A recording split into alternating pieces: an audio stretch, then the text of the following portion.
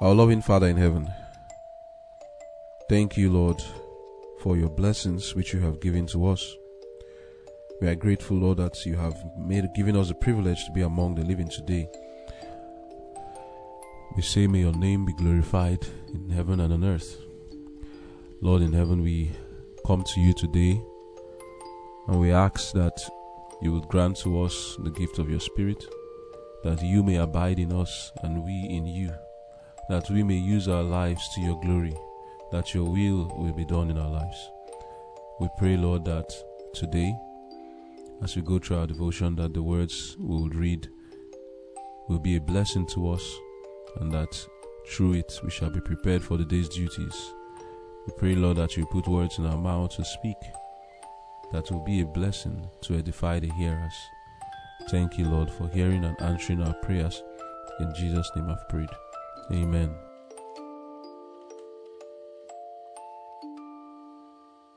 Our High Calling, March 20. Give no place to temptation. In the fear of the Lord is strong confidence, and his children shall have a place of refuge. Proverbs chapter 14, verse 26. God requires that we confess our sins and humble our hearts before him. But at the same time, we should have confidence in him as a tender Father who will not forsake those who put their trust in him. We do not realize how many of us walk by sight and not by faith. We believe the things that are seen, but do not appreciate the precious promises given us in his word. And yet, we cannot dishonor God more decidedly by showing that we distrust what he says. Do not for a moment acknowledge Satan's temptations as being in harmony with your own mind. Turn from them as you would from the adversary himself.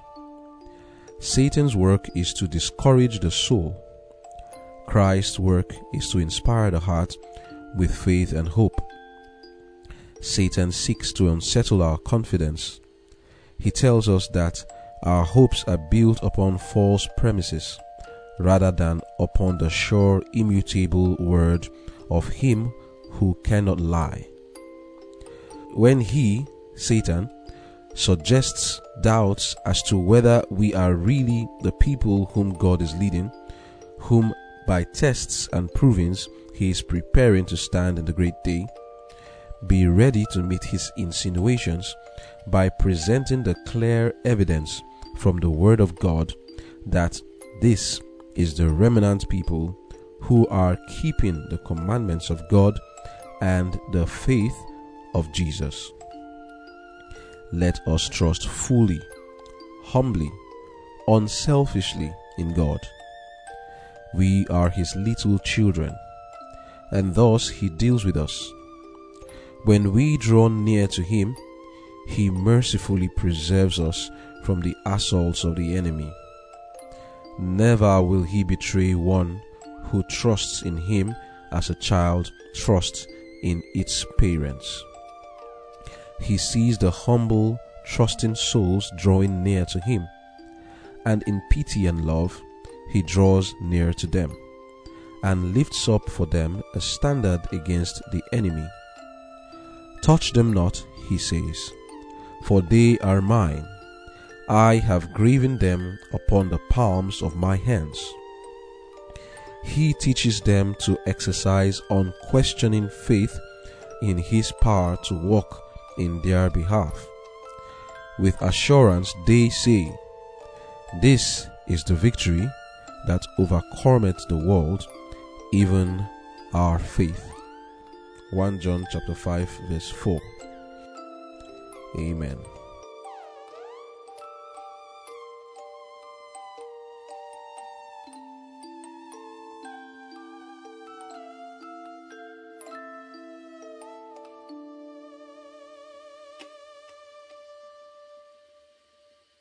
The title of our devotion is Give No Place to Temptation. And the text we have here, the key text, is a wonderful one. It says in Proverbs 14 verse 26, "In the fear of the Lord is strong confidence, and his children shall have a place of refuge." Meaning that if there is anyone who fears God, there's something that follows: strong confidence. And that is what we'll be looking at. How this helps us to give no place to temptation when we have strong confidence in God.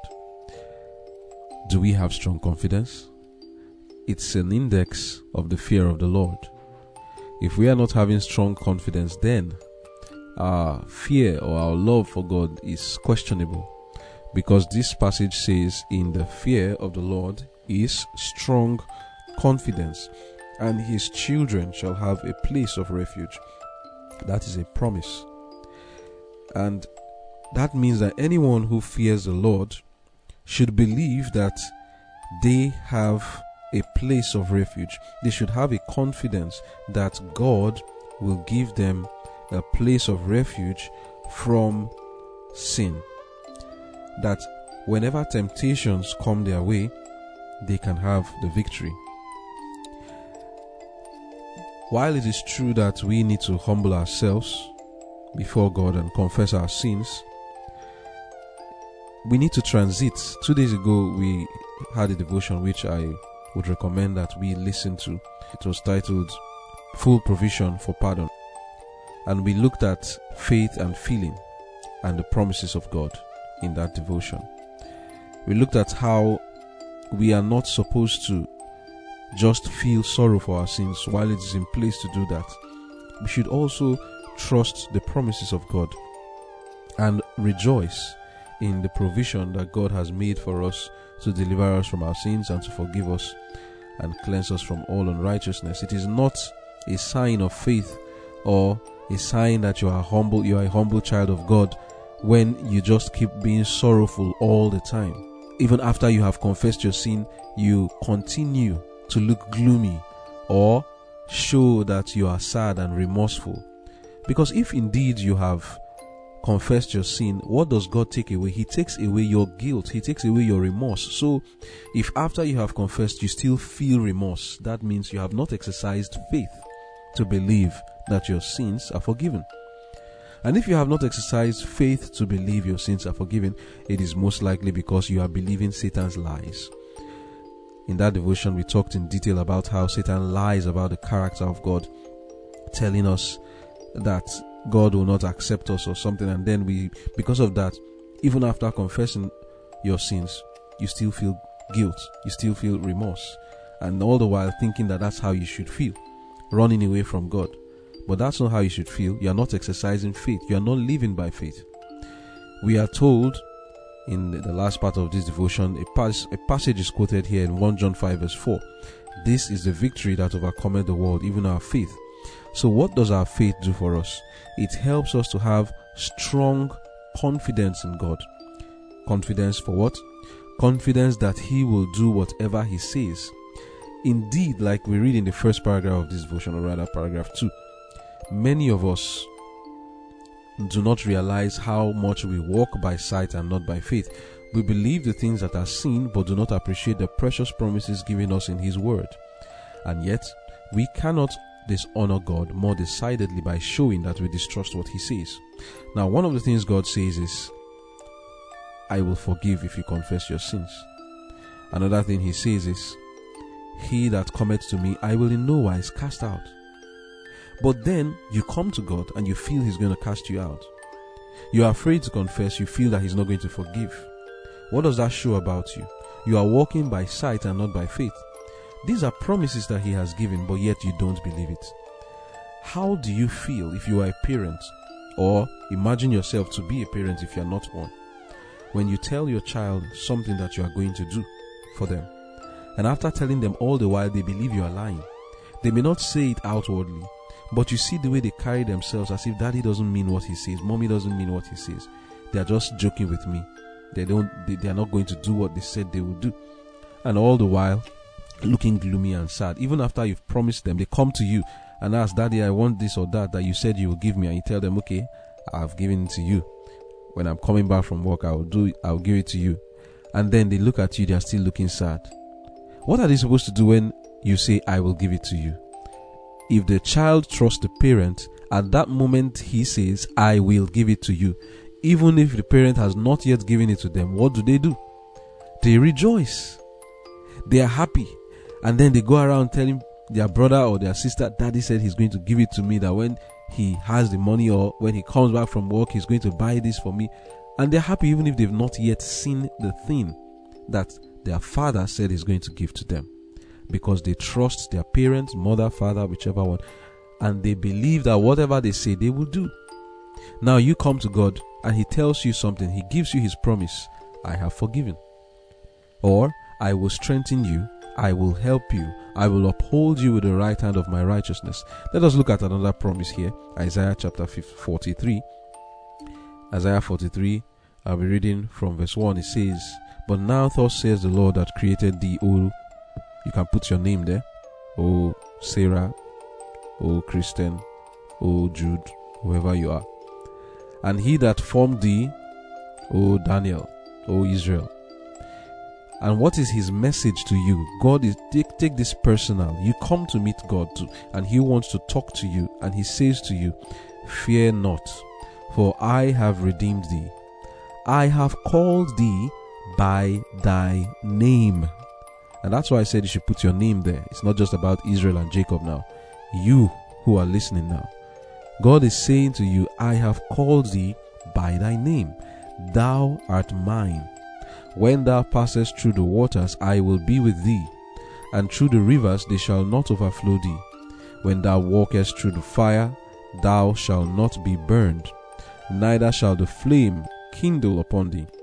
For I am the Lord thy God, the Holy One of Israel, thy Saviour.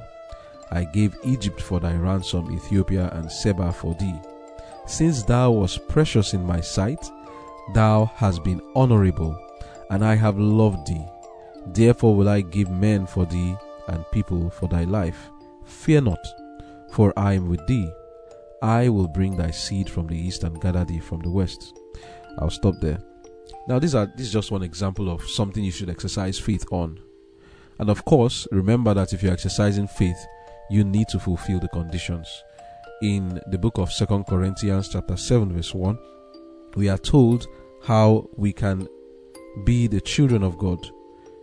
Or I would say 2 Corinthians starting from chapter 6 rather, not chapter 7, chapter 6, starting from verse 16 and going to chapter 7. It says, And what agreement has the temple of God with idols? For ye are the temple of the living God.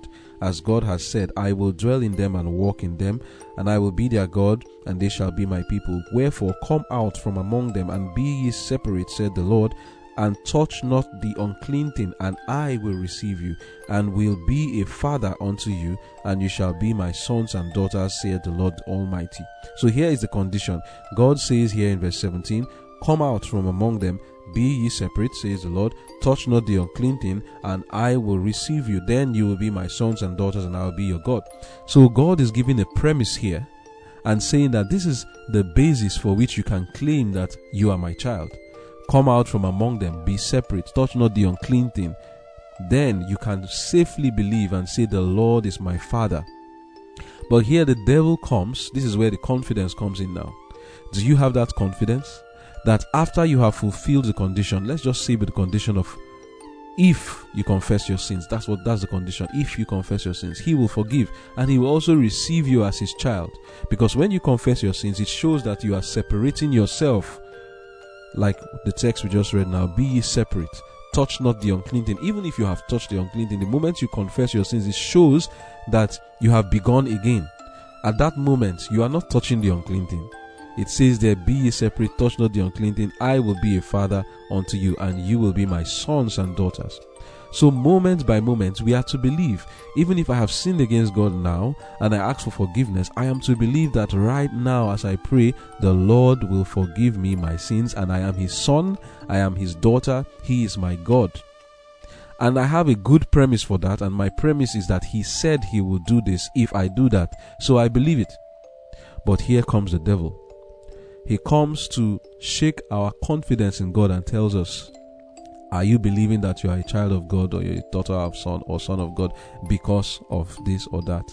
It is not true.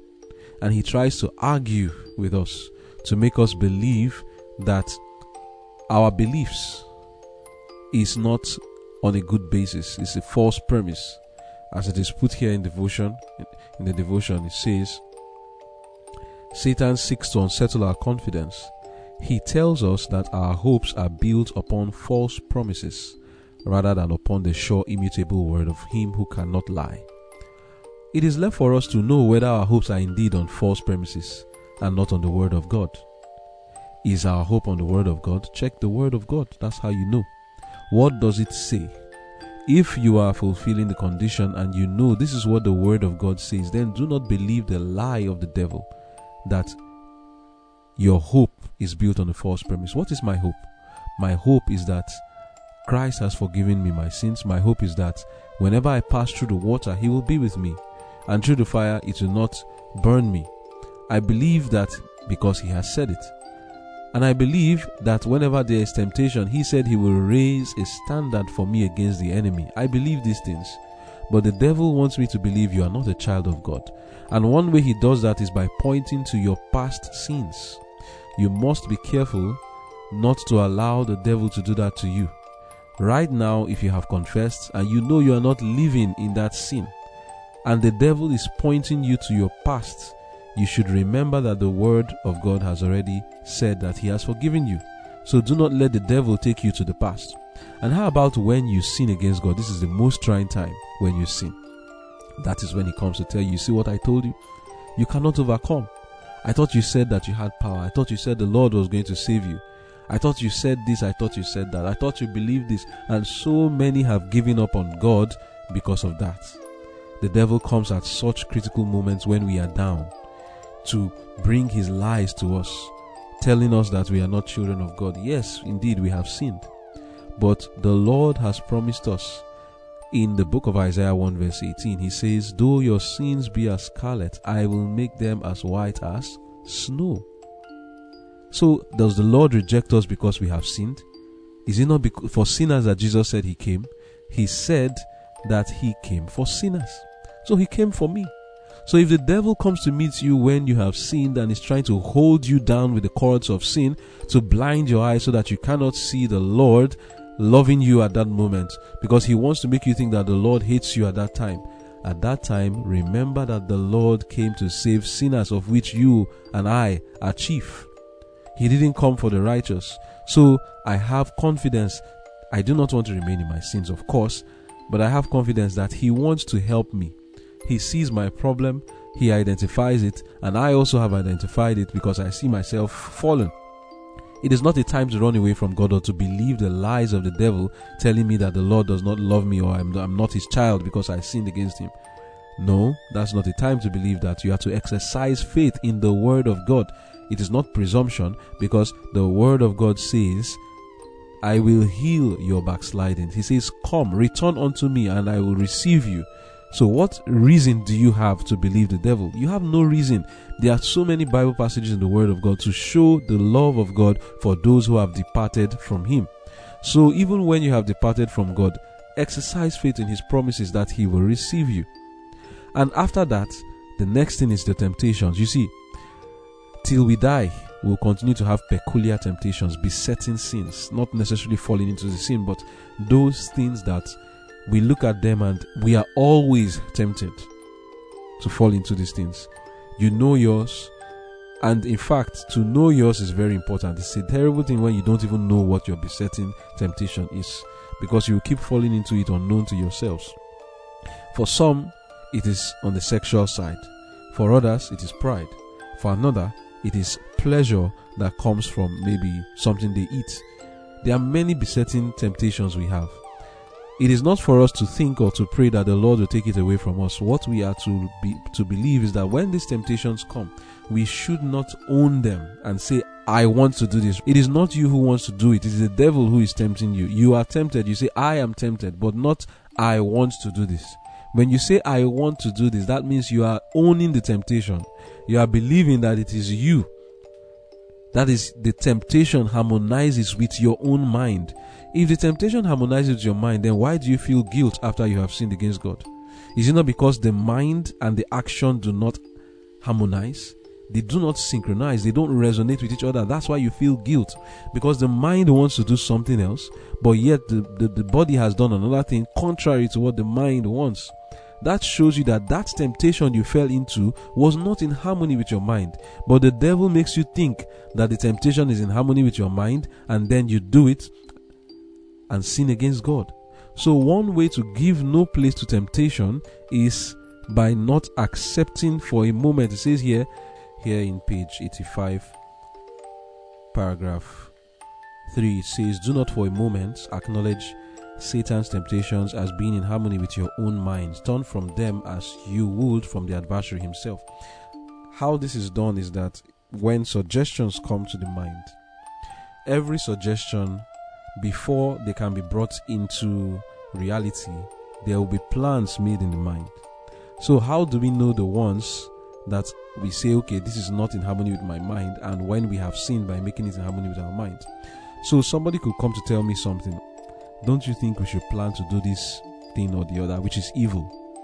If I start to plan with the person, first of all, he has told me what he wants to achieve. I want to do this or that. That is the act. When I then sit down with him and start to plan how to do that thing, I'm sinning against God. I have accepted that person's suggestion as being in harmony with my mind. Now look at it this way. In your mind, you don't see anybody talking to you, but the devil has the ability to bring suggestions and temptations to our mind. So when a suggestion comes to the mind, which is a temptation to do something wrong, because they come in the form of suggestions to the mind, you don't see anybody talking to you. But then when you accept that suggestion and start to make plans on how to execute that suggestion, that is when you have accepted it as being in harmony with your mind. Even when you have not executed it, you have sinned against God by making plans to achieve something that is wrong, that is not in harmony with the word of God. But then the suggestion could still come and you reject it and you don't make any plan to execute it. That way you have rejected it. You are not acknowledging that suggestion or that temptation as being in harmony with your mind. Some of us feel like we have sinned against God just because the suggestion came. You must understand that just as much as I can suggest evil things to you and you don't feel like you have sinned because it's not you who suggested, it was me. So also with your mind. Suggestions could come to the mind. They do not originate from you. They come from the devil. When it becomes a sin that you can say, I sinned, is when you start to make plans to execute that suggestion. But when these suggestions come to the mind and you are not making plans to execute them, they are bad in your mind, you reject them, do not feel like you have sinned, because Satan has the ability to suggest thoughts to the mind that even annoy you. But if they are not annoying you and you are accepting them and planning to execute them, then you and Satan have harmonized and you have sinned. But when you reject them, even though they keep coming by the second, many bad suggestions, and you are rejecting all of them, you have not sinned against God. So in real time, what does that mean? So I'm here and my body starts to feel like doing something that it should not do, or I'm getting suggestions in my mind telling me to do something which I know is contrary to the word of God. I am to understand that this temptation is not in harmony with my mind. I don't want to do this. I am tempted to do it, doesn't mean I want to do it. Temptation, of course, has its effect because there's a desire in us. But you must understand that your mind also is going to feel guilt. You must understand that this temptation is not me. It is the devil who is bringing it. Do not own the temptation. Give no place to the devil. Reject the temptation as not harmonizing with you. And that is the first step to not falling into that temptation in the first place. And then God promises that when we call upon him, he will lift up a standard for us against the enemy. He will deliver us. So we should have that confidence in God that when temptations come, he will do what he says. In the book of 1 Corinthians chapter 10, reading from verse 13, I believe it says there that they had no temptation overcome you but such as is common to man. But God is faithful, who will not permit you or allow you to be tempted above that which you are able, but will with the temptation also make a way of escape, that ye may be able to bear it. Do you have confidence in God that He will do that for you? That in the hour of temptation, the Lord will make a way of escape so that you are able to bear it. We should have confidence because the Word of God has said so. Believe it then. Do not own the temptation, but believe that the Lord will provide a way of escape or will give you strength so that you can resist that temptation. Believe that you are the child of God. Do not entertain the thoughts of the devil that even while you are doing your best, keeping the commandments of God, he will tell you, look, it is not all these things you are doing that makes you the child of God. But what does the Word of God say? Of course, it talks about the children of God are those that keep His commandments. Jesus said, if you love me, keep my commandments. He says, you are my friend if you do what I say. John 15:14 and John 14:15. These are things the Lord Himself says. So I have reason to believe that. But the devil wants to make you think that all those things mean nothing. All those are false premises. Let us not believe what the devil says. We are Jesus' little children. We are His friend, like He has called us. We are His brethren also. We are His servants also. Whichever relationship you want to ally yourself with God in, it's okay. As a child, as a servant, as a friend, as a brother, He calls us all these things. He says when we draw near to Him, He mercifully preserves us from the assaults of the enemy. Never will He betray one who trusts in Him as a child trusts in his parents. He sees the humble trusting souls drawing near to Him, and in pity and love He draws near to them and lifts up for them a standard against the enemy. Touch them not, He says, for they are mine. It is for us to have faith and believe these things, because we have read in 1 John 5 verse 4, this is the victory that overcomes the world, even our faith. If we do not have faith in these promises, Satan will assail us with his temptations and we will keep falling again and again. Let us have faith in God's promises as a way to overcome temptations. May God give us grace to do that. Amen. The reading says that we should not acknowledge for one moment that Satan's temptations are in harmony with our minds. In other words, when we are tempted, we think, oh, this just suits. Maybe it's because that's the way my mind is. That's why this temptation just comes, and they fit, they blend. But James is saying in James chapter 1 verse 14, it says, but every man is tempted when he is drawn away of his own lust and enticed. Then when lust had conceived, it bringeth forth sin, and sin, when it is finished, bringeth forth death. Now I read from Mind, Character and Personality, page 18. It says, Satan is a student of the mind. For thousands of years, Satan has been experimenting upon the properties of the human mind, and he has learned to know it well.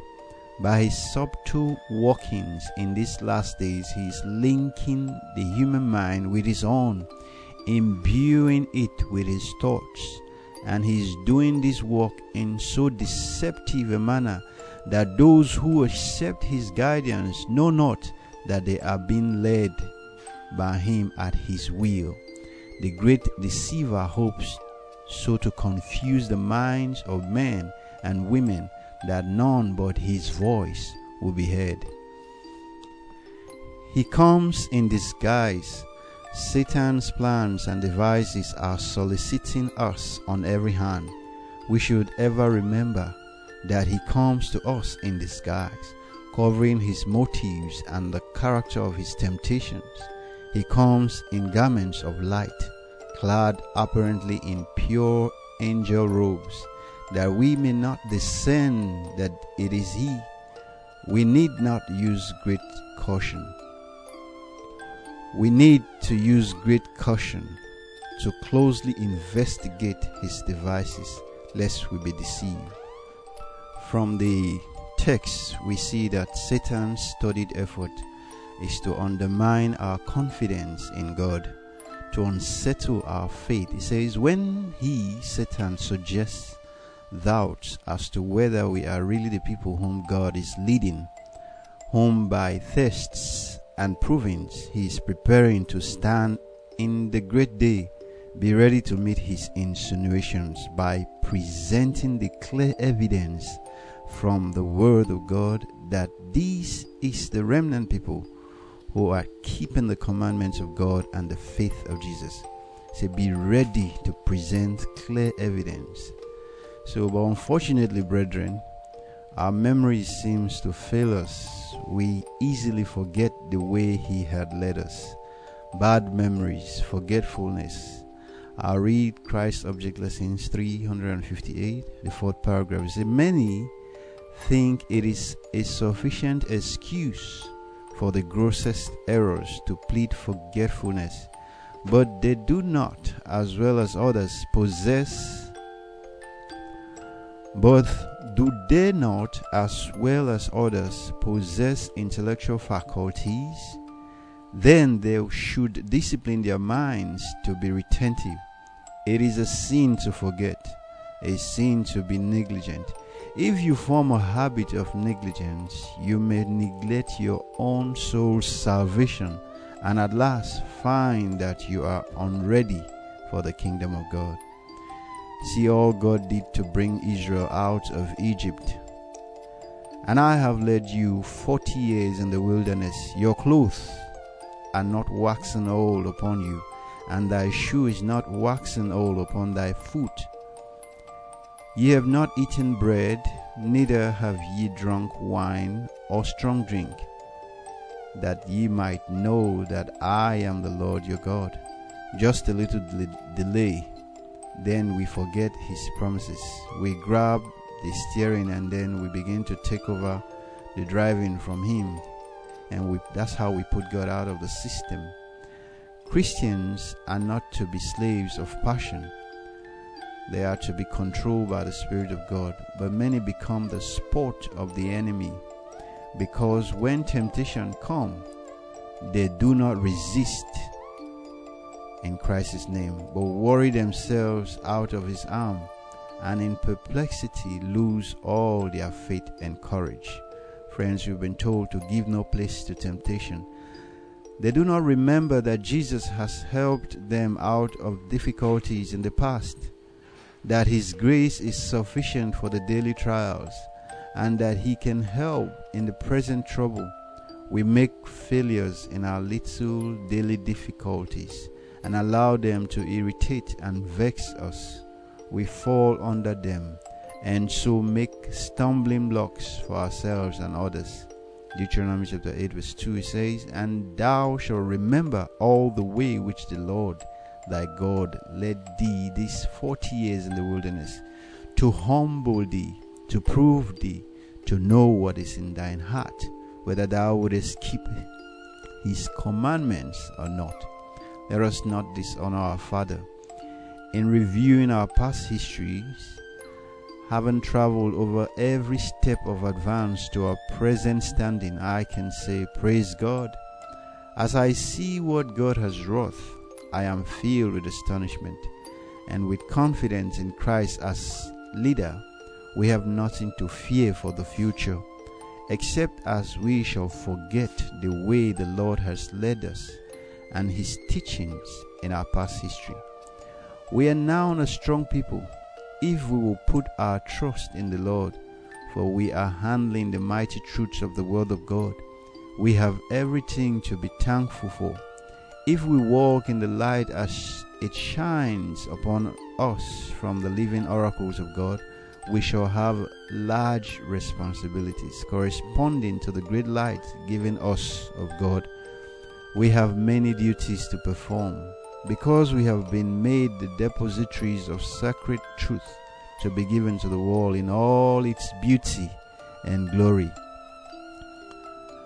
We are debtors to God to use every advantage he has entrusted to us to beautify the truth by holiness of character, and to send the messages of warning and of comfort, of hope and love to those who are in the darkness of error and sin. God is not pleased to have his people hanging dark, painful pictures in memory's hall. He will have every soul plucking the roses and the lilies and the pinks, hanging memories whole with the precious promises of God blooming all over the garden of God. He who will have us dwelling upon them, our senses sharp and clear, taking them in their full riches, talking of the joy that is set before us. He will have us living in the world, yet not of it, our affections taking hold of eternal things. Manuscript, Releases 24, 1888. It says, He will have us talking of the things which He has prepared for those that love Him.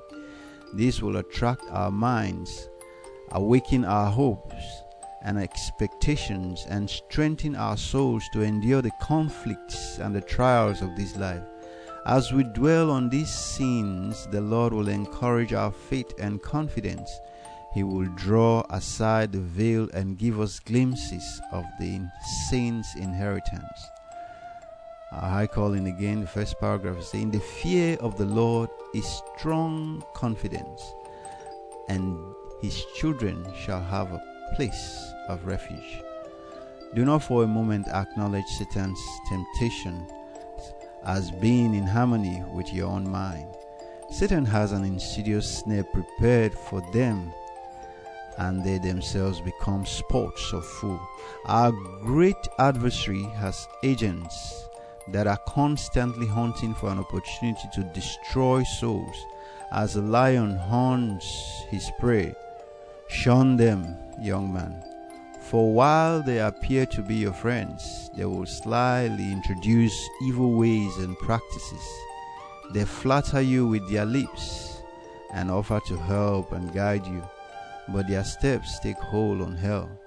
If you listen to their counsel, it may be the turning point in your life, one safeguard removed from you.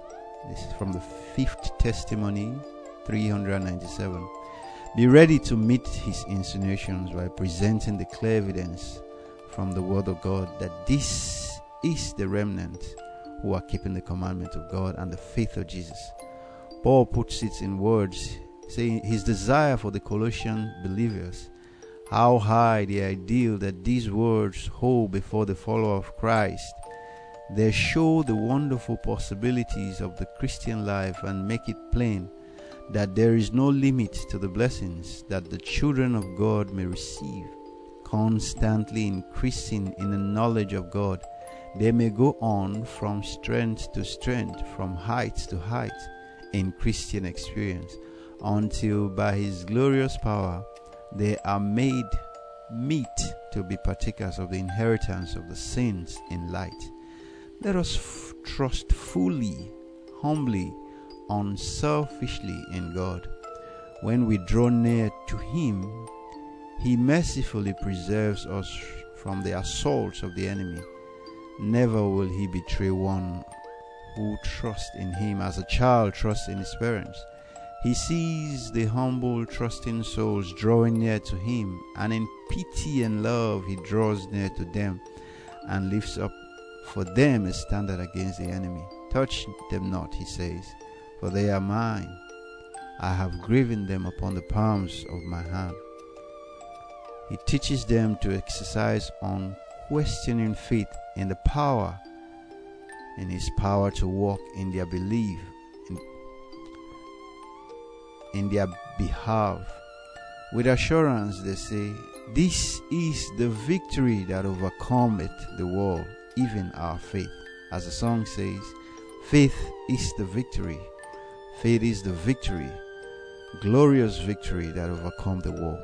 I pray that we take advantage of the promises that God has given us, so that we cling on to them and give no place to the doubts and insinuations of Satan. Amen. From the book The Faith I Live By, page 58, paragraph 5 and 6, I'll read. It says, it is not that God sent out a decree that man shall not be saved. He does not throw a darkness before the eyes which cannot be penetrated. But man at first resists a motion of the Spirit of God, and having once resisted, it is less difficult to do so the second time, less the third, and far less the fourth. Then comes the harvest to be reaped from the seed of unbelief and resistance. Oh, what a harvest of sinful indulgences is preparing for the sickle. On the other hand, every ray of light cherished will yield a harvest of light. Temptation once resisted will give power to more firmly resist the second time. Every new victory gained over self will smooth the way for a higher and nobler triumphs. Every victory is a seed sown to eternal life. So God destroys no one, the sinner destroys himself by his own impenitence. From here too, we see the reason why we should not give way for temptation. It makes it clear here. Just as one forever disbelieves God or forever says no to God because of his constant resistance to the Spirit of God, same thing, our victory is assured by our constant resistance to temptation. We see here that when we resist temptation the first time, it gives us strength to resist the second and also the third and also the fourth. So we see the reason why it's dangerous to give heed to temptation at first place, because it makes it more difficult for God to speak through the heart of man. So certainly our prayer is that we should ask for God's strength that we may always resist temptation. Remember here it says every victory is a seed sown to eternal life. So it's God's will that we should always resist. We should not give place for temptation, as what has been discussed thus far. Our thoughts are not God's ways. The Bible says in Isaiah 55 verse 8, starting from verse 7 rather, that let the wicked forsake his way, and the unrighteous man his thoughts, and let him return unto the Lord, and he will have mercy upon him, and to our God, for he will abundantly pardon. For my thoughts are not your thoughts, neither are your ways my ways, saith the Lord. For as the heavens are higher than the earth, so are my ways higher than your ways, and my thoughts than your thoughts. Amen. We can see here clearly, we need not trust in our own ways. Our own ways are not God's ways. And if we want to follow God's ways, we need to make sure at all times we are yielding to Him. And in reality, the only way to be conversant, to be aware of God's way, to know God's will, is to always study and watch. It's always study and pray. When we study God's word, He reveals His way to us. For the Bible says, search ye the scriptures, and think ye in them ye have eternal life. Christ said the scriptures are what testifies of Him. So if we want to know God, then we have to look into His word to know more of Him. Of course, from history, from everything, we know that what we believe is not a fable. There are so much evidences today from God's word that affirms, and that the word also affirms. So with that, we know indeed what we are practicing is not a fable. It's a truth. It's a reality. So when we hear Christ will come soon, indeed He will come. We know not when, as He has said Himself, no man knoweth the day nor the hour when the Son of Man will come. But He has assured us with so much promises that indeed He will come. And that assurance we've understood also, that He is not coming to cleanse us from our defect, to turn us from unholiness into holiness. No, He's coming to change this corruptible to incorruptible. That is why the book of 1 John 4:17, it says, herein is our love made perfect, that we may have boldness in the day of judgment, because as He is, so are we in this world. So we see here that when Christ comes, the only way we can be just before him is as he was in this world, or as he is rather, so are we in this world. So if Christ, when he was in this world, he hated sin, he hated adultery, he hated fornication, he hated every kind of sin, frivolity, trivial things. If he hated such things, then we also are to hate it. And when we do that, that is our assurance, that is our boldness in the day of judgment. Because the same Bible says in 1 John 3 verse 3 that every man that has this hope purifies himself even as Christ is pure. So the reason for this devotion today is to make us understand that we should not give heed to temptation, because the moment we do so, it makes us weaker and it slims our chances of ever pleasing God, of ever perfecting Christian character. Because the sole purpose why we are here in this probationary time is to perfect Christian character, is to cleanse ourselves from all filthiness. And God is willing to do so, but he wants us to give him our all. He wants us to drop our own mind, our own ideas, and stick to his word. And he knows it is difficult to overcome, he knows, but he has given his promises that he will give us strength. Where our weakness is, he will supply his strength so that we can be able to glorify his name. So I pray God helps us to be willing to submit ourselves to him, so he will perfect his work in us. Let us pray. Our Father and our God, we thank you for the gift of life. We thank you for the opportunity again to make things right with you. We thank you for your word that you've given us today. We see temptations on every side. The world is full of evil, things drawing and trying to annoy even the very best of men. We pray that you help us, that you guide us. Lead us not, O Lord, into temptation, and may we not wander into any of them. May we be quick to discern the plans and the subtlety of the enemy to draw us away from thy protection.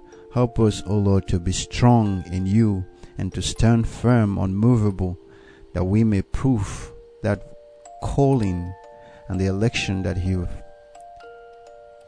called us to, that we may make sure the promises of thy calling.